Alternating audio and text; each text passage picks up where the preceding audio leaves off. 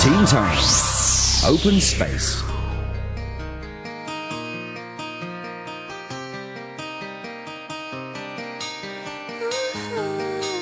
In tonight's Open Space, we are joined by students from Hoi Ping Chamber of Commerce Secondary School. Welcome to our studio, guys. All right. Let's have them introducing themselves. Hi, my name is Russell. I'm from 6A. Hi, I'm Kathy. I'm from 6S.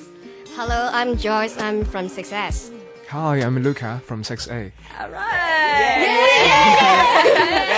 Thanks a lot for spending time with us tonight. Now, we're going to talk about surfing the internet, particularly for videos.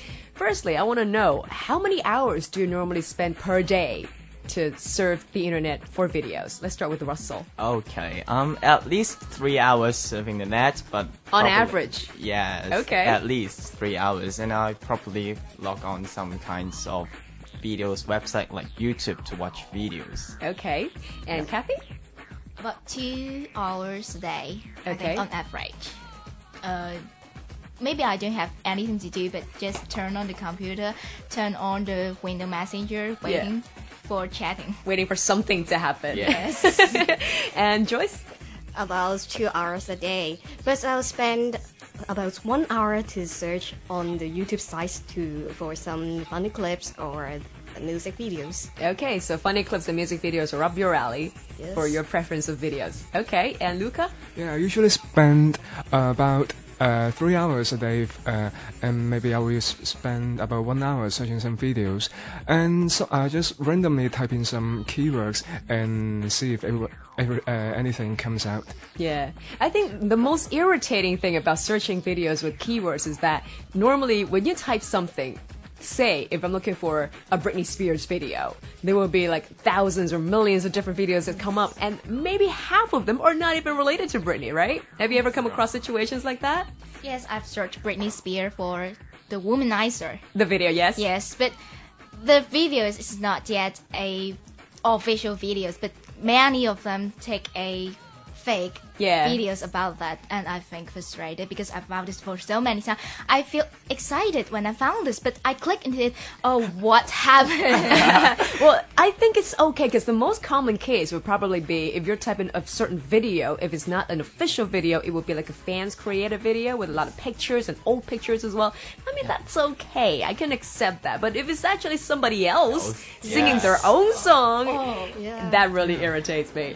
Now, you were saying that on average you would spend about 2 to 3 hours per day. How about your longest record, though? Surfing the net? Yeah.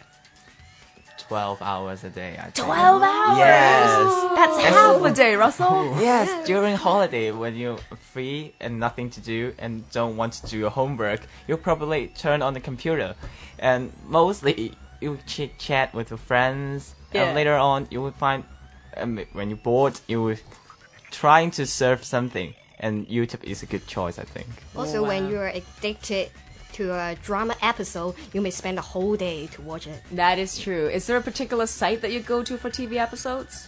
I think the mainline site is very good, like Tudo. Because it's like copyright free. Yes. You can find Good anything quality. on there. Really? Yeah. Now, there's another thing. It comes to another thing. It comes to copyright, right? Say, for an example, all the music videos or the drama series, they have copyrights themselves. But when you upload them onto the internet and you don't actually have permission from that making of company or the production company, it might be a big conflict in between. Now, as an internet user, how do you feel about that?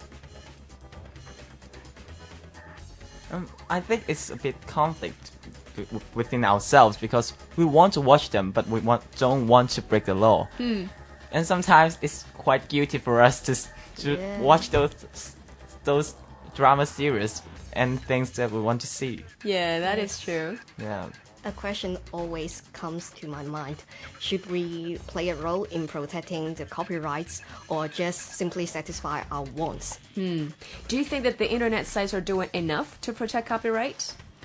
I think the way they act is very passive. I think they should install more advanced technology to filter out the copyright videos.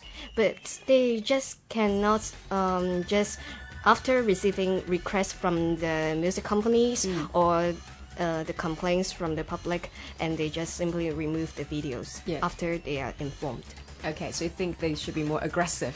Yes. But And yes, but I think sometimes they may be very difficult to do that because they don't really know what the content the video is. And I think like TVB, it set up a tvb.com and have mytv.com, and there's many drama series episodes there. Then you can have a look on the videos